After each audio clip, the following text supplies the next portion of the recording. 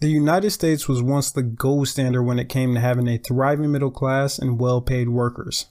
But now we are seeing a decline in what was once the American dream. Rather, it seems the American dream has been outsourced. For example, in Canada, the chances of rising up the economic ladder is far greater than they are here in America. Canadians live longer, are ranked happier than Americans, and more of their population attend college. Not to mention, all of their citizens have health care. While we continue to self-throne ourselves as the best country in the world, it appears the data would prove otherwise. Since the 1950s, we have seen a sharp decline in union membership and stagnated wages, while corporations are making record-breaking profits year after year. But it does not seem that success is trickling down to the rest of us. But how did we get to this point where other countries are far outpacing us in so many standards? And why is the working class not what it once was? Well, it has to do with years of attacks on the working class, the influence of money in politics, and the lack of a working class movement like those of the 1900s. On this podcast, we're going to discuss what happened to the American dream and what can be done to bring it back. So we always say the Black Panther Party that they can do anything they want to us. We might not be back. I might be in jail. I might be anywhere. But when I leave, you can remember I said with the last words on my lips that I am a revolutionary. Hey everyone, welcome to the Our Wisconsin Revolution podcast. My name is Andre Walton. I'm the Southeast Regional Organizer for Our Wisconsin Revolution, and I'm joined with my co-host, Will Walter. How you doing today, Will? I'm doing great, Andre, as well as one can be doing in the midst of a global pandemic.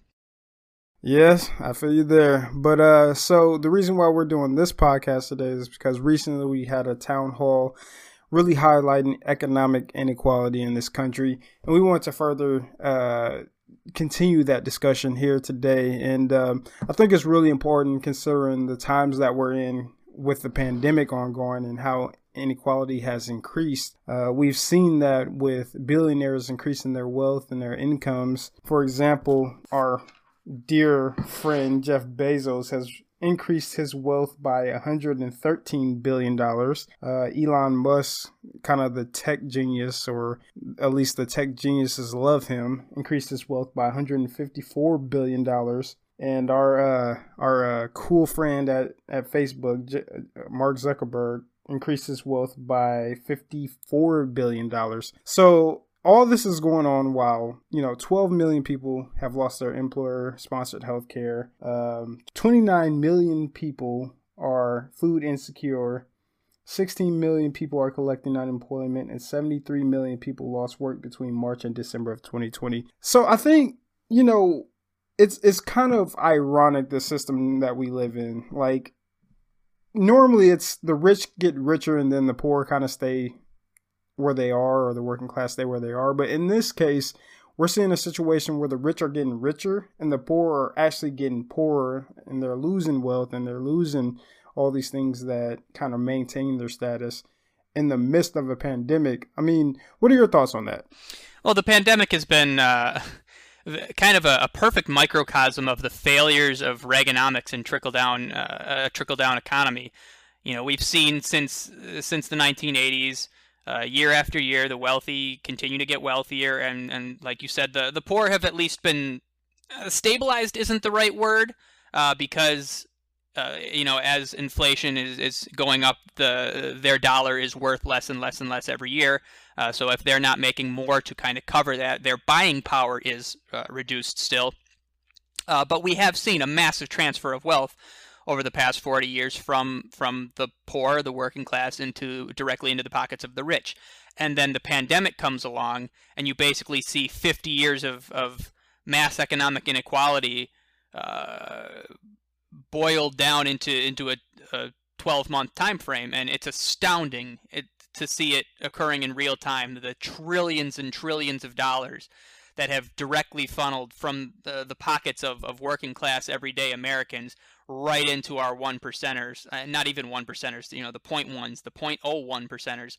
The fact that these guys have been making billions and billions of dollars in the worst economic downturn of the past 100 years is frankly remarkable to behold. And it's frankly, it's sad that that we can be witnessing this happening in real time and still have such a large percentage of the population that are either unwilling to do anything about it or unable to recognize the severity of the situation. And I'm kind of scared. Kind of scared. I'm quite scared for what the future is going to hold if this kind of inequality continues.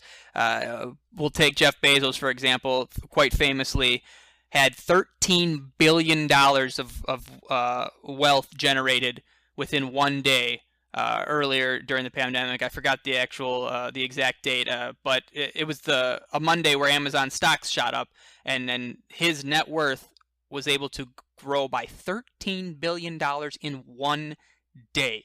Now, $13 million is enough money for a person to not only live comfortably, but live an upper class lifestyle for their entire life as well as likely their children's lives. But $13 billion in one day, that kind of money is astounding. And I'll always go back to this example because a lot of people don't seem to understand the law of exponential growth. 1 million seconds is what, about 11 days? 1 billion seconds is 31 years. So the difference between $1 million, which is a lot of money, and $1 billion, which is not just generational wealth, but generations upon generations upon generations of wealth. That kind of having that much money hoarded by such a small subset of the population is incredibly detrimental to the health of a strong, functioning society. I mean, it's one of those situations that you wouldn't believe unless you actually experienced it. If somebody was telling us this, say we're in a pretty, let's say wealthy country and the wealth gap isn't as big, and somebody told us this, you'll probably be like, there's no possible way that's even possible. That has to be a dystopian type of future or type of romantic story or something like that. It's just not realistic, but it's actually the real thing. And I want to go back to something you said a little bit earlier about how it started kind of in the 1980s, 40 years ago.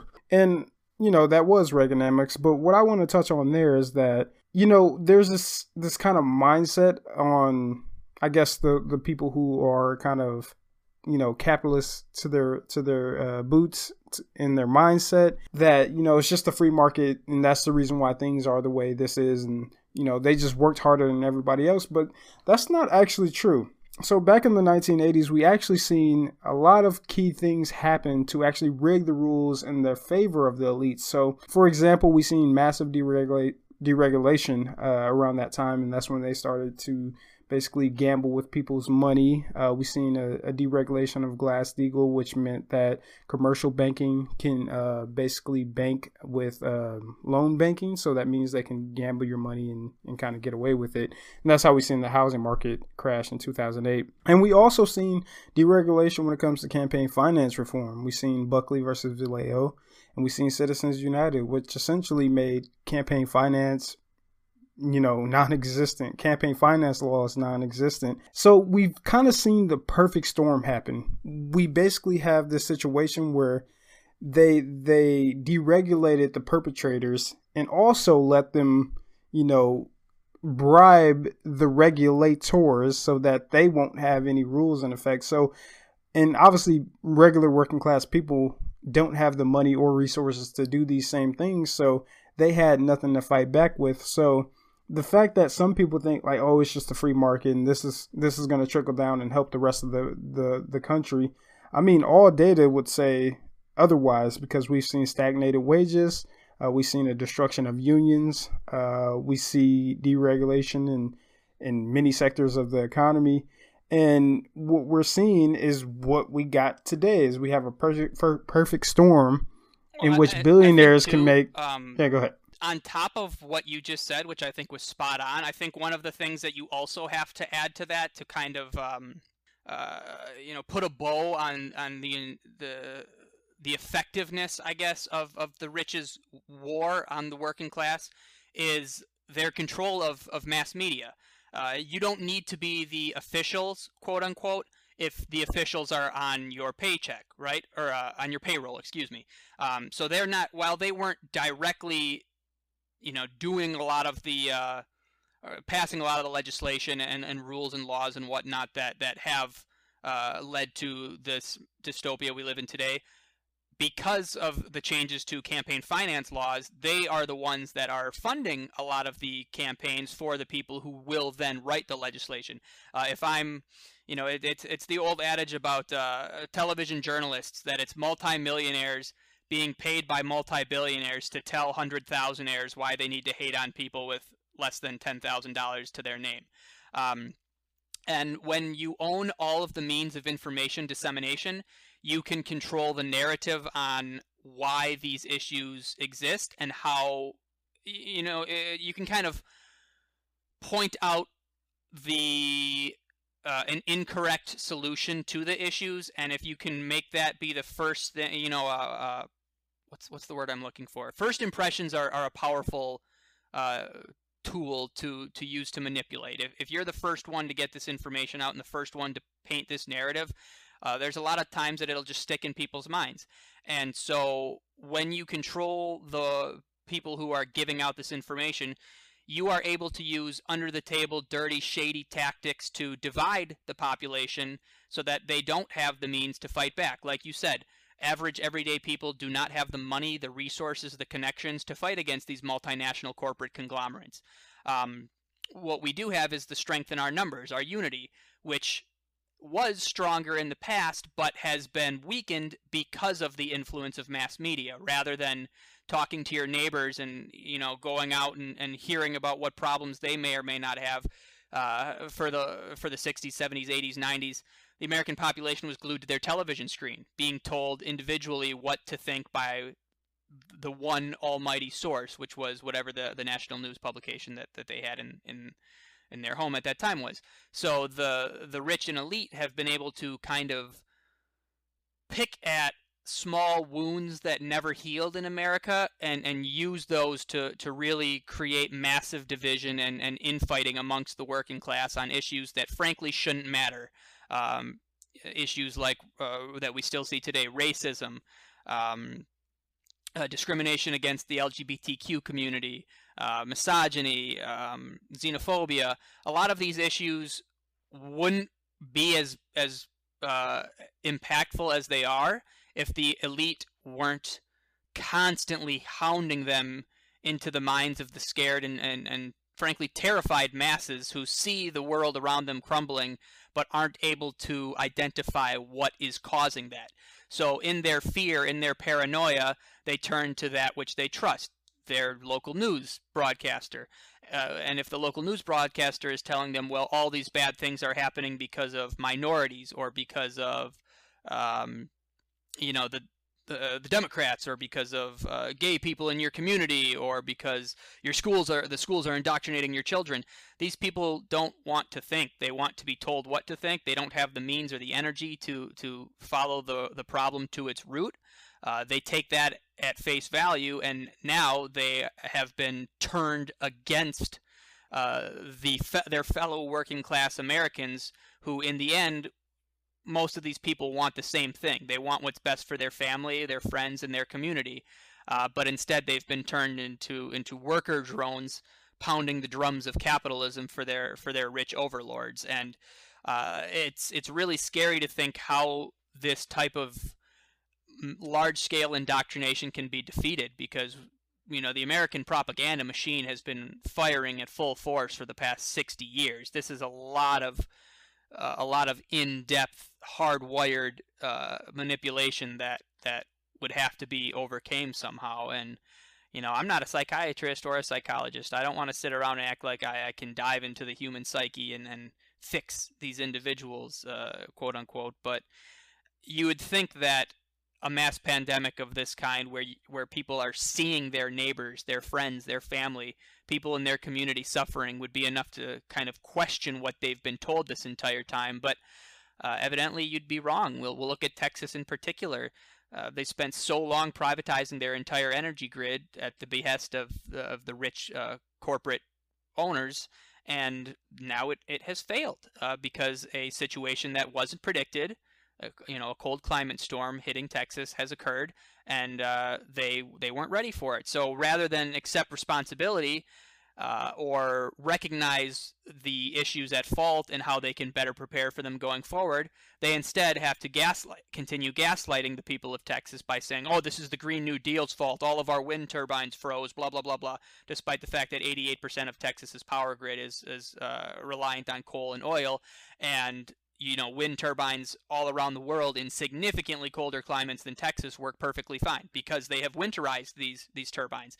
But the private companies didn't want to spend the extra couple of dollars basically getting an insurance plan, if you will, in case these type of freak weather incidences occurred, because that would cut into their bottom line. They don't really care about the health and well-being of individuals. They care about profits, just like everything else in a capitalist society. So, America is fundamentally broken, and if we're not able to do anything about this in the very, very near future, I really don't see a path forward that doesn't result in some kind of cataclysmic event. Exactly. And I think some of the points you hit on right there were spot on. I mean, we have a cultural division, and it's not even actually a real division. It's a division that's kind of propped up by the mainstream media. Division, yeah.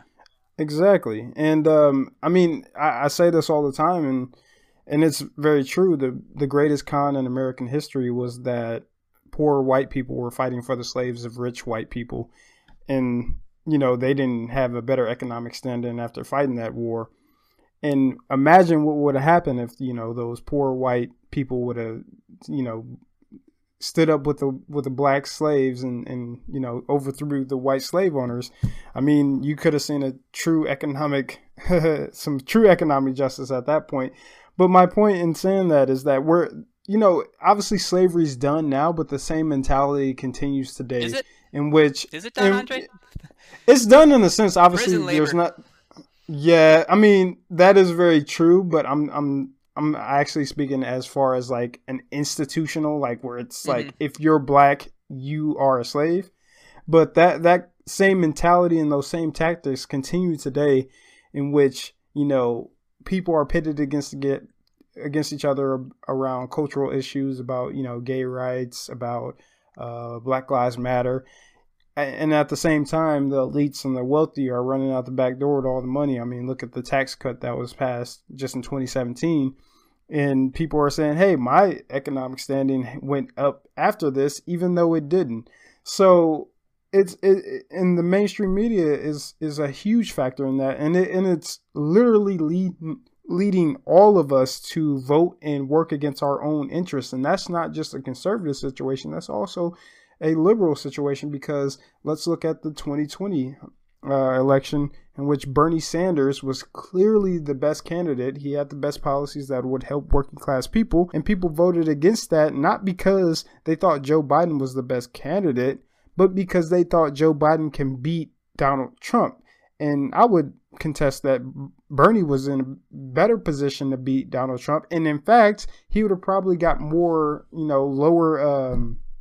lower seats as far as like Senate and House and state legislators, because he actually excites people to go out to vote. Bernie would have crushed Trump in 2016 too. Yeah, he would have crushed them. And if you actually look at the votes in 2020, Joe Biden only won by a difference of what I think it was like 43,000 votes. I mean, that's smaller than Hillary's margin. And obviously she still lost. So the reason why he won was because he won the core key states, and that's why he won. But yeah, I mean, we're getting to this. College. Exactly. And we're getting to the situation where the American dream is dead. I mean, at one point you could work one job and you can provide for the whole family. Now we're at the point where if you work multiple jobs, you still might not even make ends meet, and you're in the situation. And obviously that has a lot to do with, we don't have a social safety net program, and we don't have a lot of unionization, and a lot of our manufacturing jobs have gone and shipped away. So, I mean, for example, if we had healthcare for all, imagine how much Americans would be saving because they don't have to worry about expensive healthcare costs. The American dream. Oh, sorry.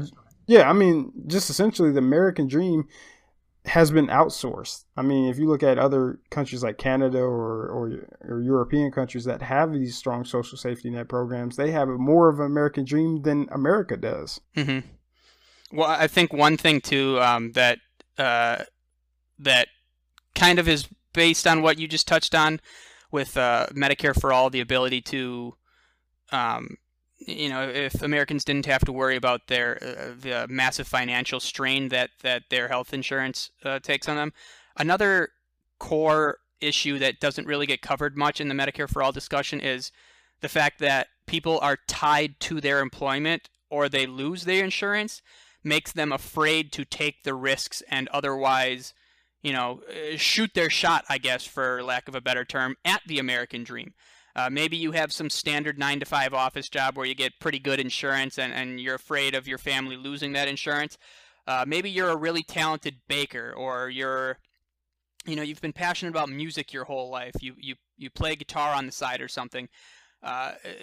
These type of people that could have taken that risk or taken that opportunity in the past and might have blown up and been able to live their dream career are afraid to do that now, because if they lose, or if they voluntarily leave, I should say, this soul-crushing, depressing, standard 9-to-5 office job that they have, they lose their insurance. And if you don't tie insurance to employment, it gives you the opportunity to spread your wings and take these risks that you otherwise may not have, which is, of course, why employers don't want you to do that. They want people to be beaten down and stuck and feel like they're in between a rock and a hard place, because then they're good little employees who show up to work every day and do their job, and they're not going to come ask for more money because they're worried if they do, they'll lose the already cushiony position they have, or they're scared to connect with other employees about potentially unionizing, because if they do, they know they'll be fired, and the moderate comfort that they currently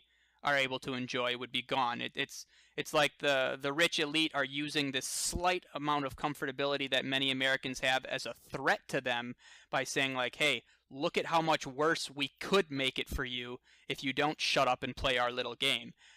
There's so many points to Medicare for All that would just open up an entire new world for such a large demographic of the American population that doesn't even get touched on most of the time, simply because of the incredible economic effect it would have. And human beings, we didn't evolve to sit in an office for 10 hours a day, typing on a computer, answering the phone, whatever. You got one life to live, right? Enjoy it. Spend it with your kids. You should be able to go have fun. You should be able to do this kind of stuff.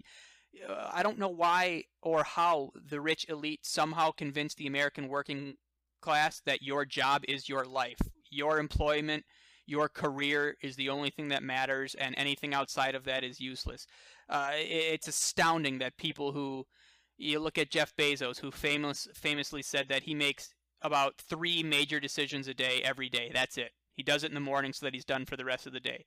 You're telling me this dude works 500 times harder than a random Amazon employee X? And 500 might be, frankly, an understatement when you consider the fact that he made $13 billion in one day. This old adage of the CEO works so much harder is total horseshit in every way, shape, and form.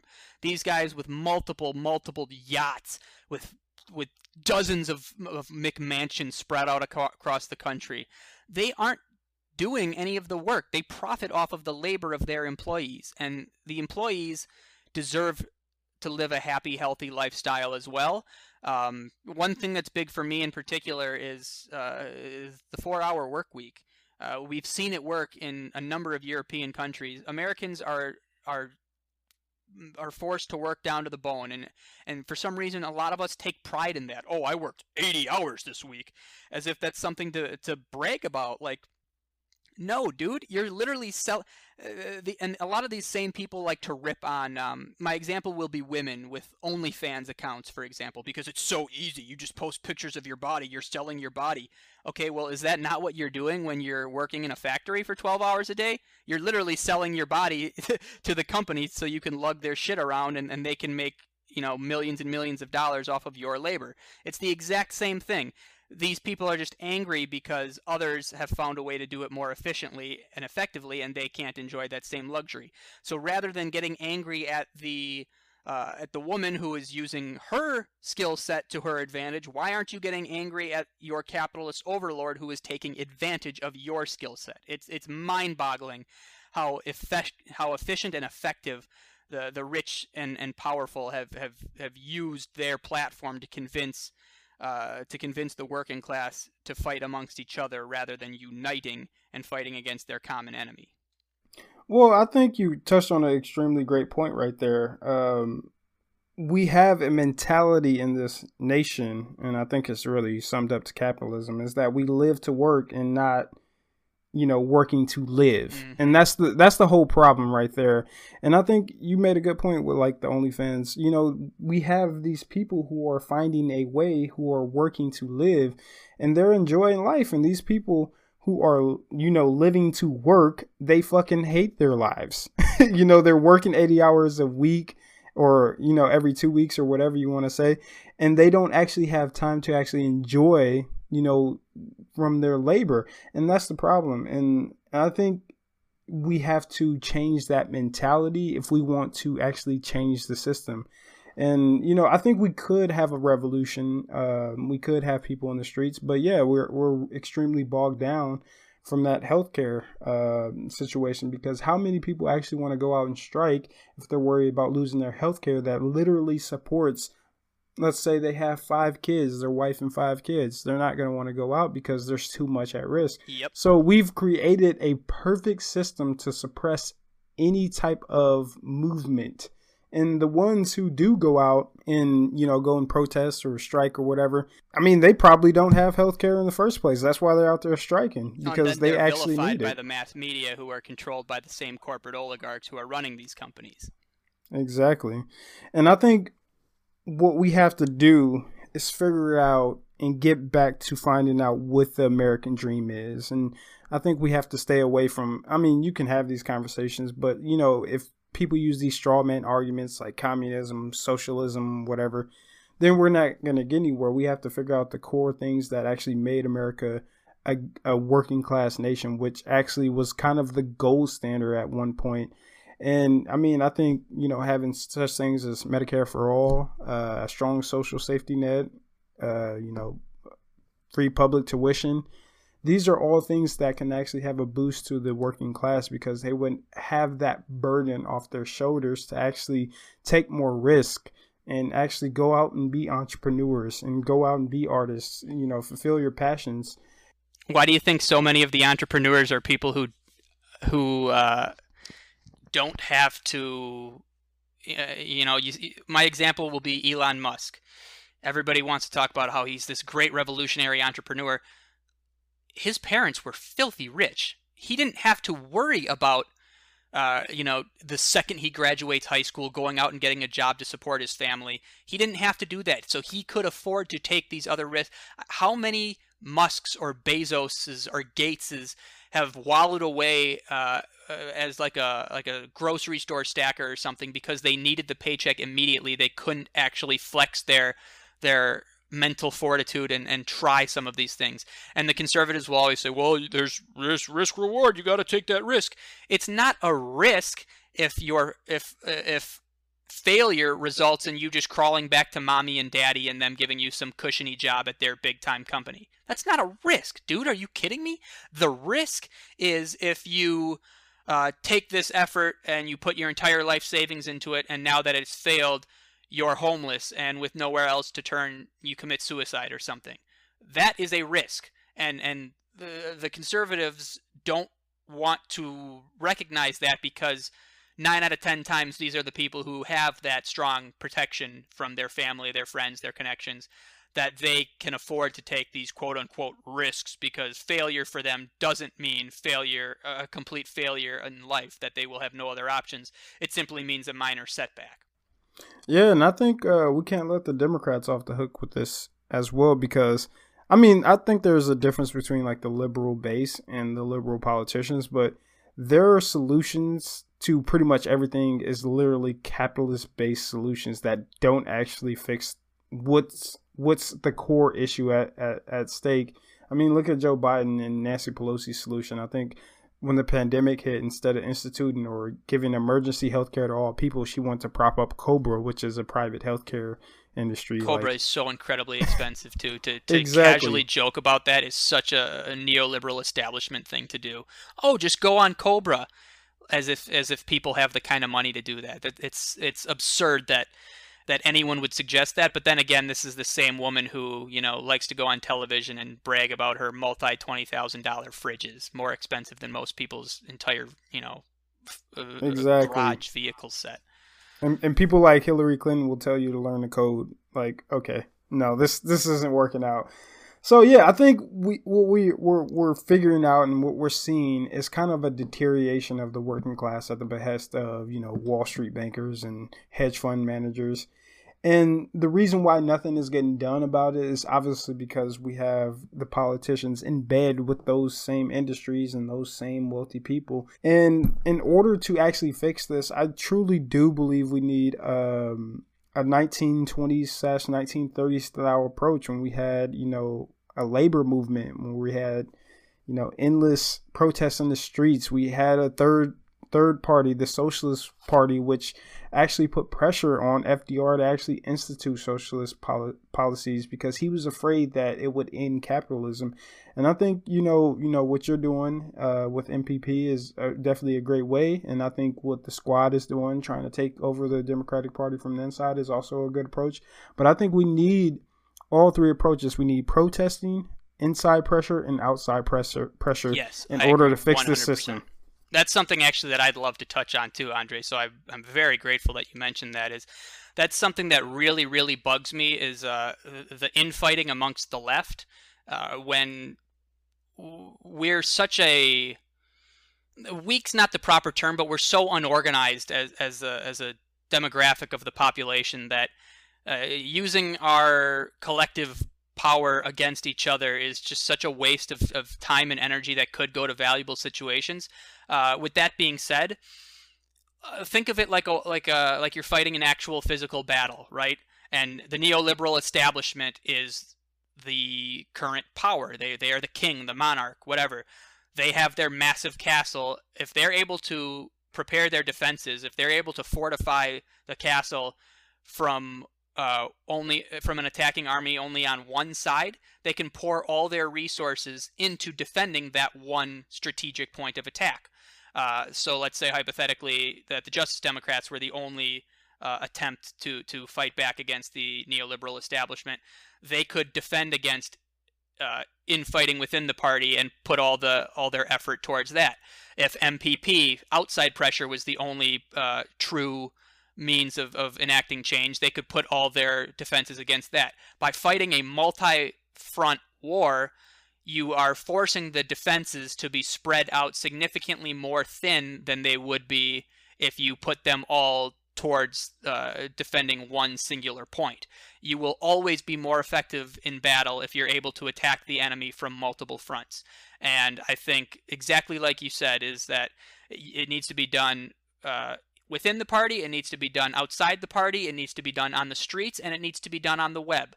Because the only thing that the working class still has is our unity and our strength in numbers. That's the only thing we can do. We've had our resources, we've had our financial stability taken from us. We don't have the means to go up against these multinational corporate conglomerates 1v1. What we need to do is overwhelm them with our numbers. Otherwise, we are just going to continue down this fascist dystopian path that we find ourselves currently on. I think you're exactly right, and like you said, the only way to do it is with working class solidarity. And I mean, it's a tough road, but I mean, I think ultimately that's the only way this system is going to get fixed. Until then, I think we're going to see more of the same until the people rise up. And if it was easy, everyone would do it. We're not saying it's easy.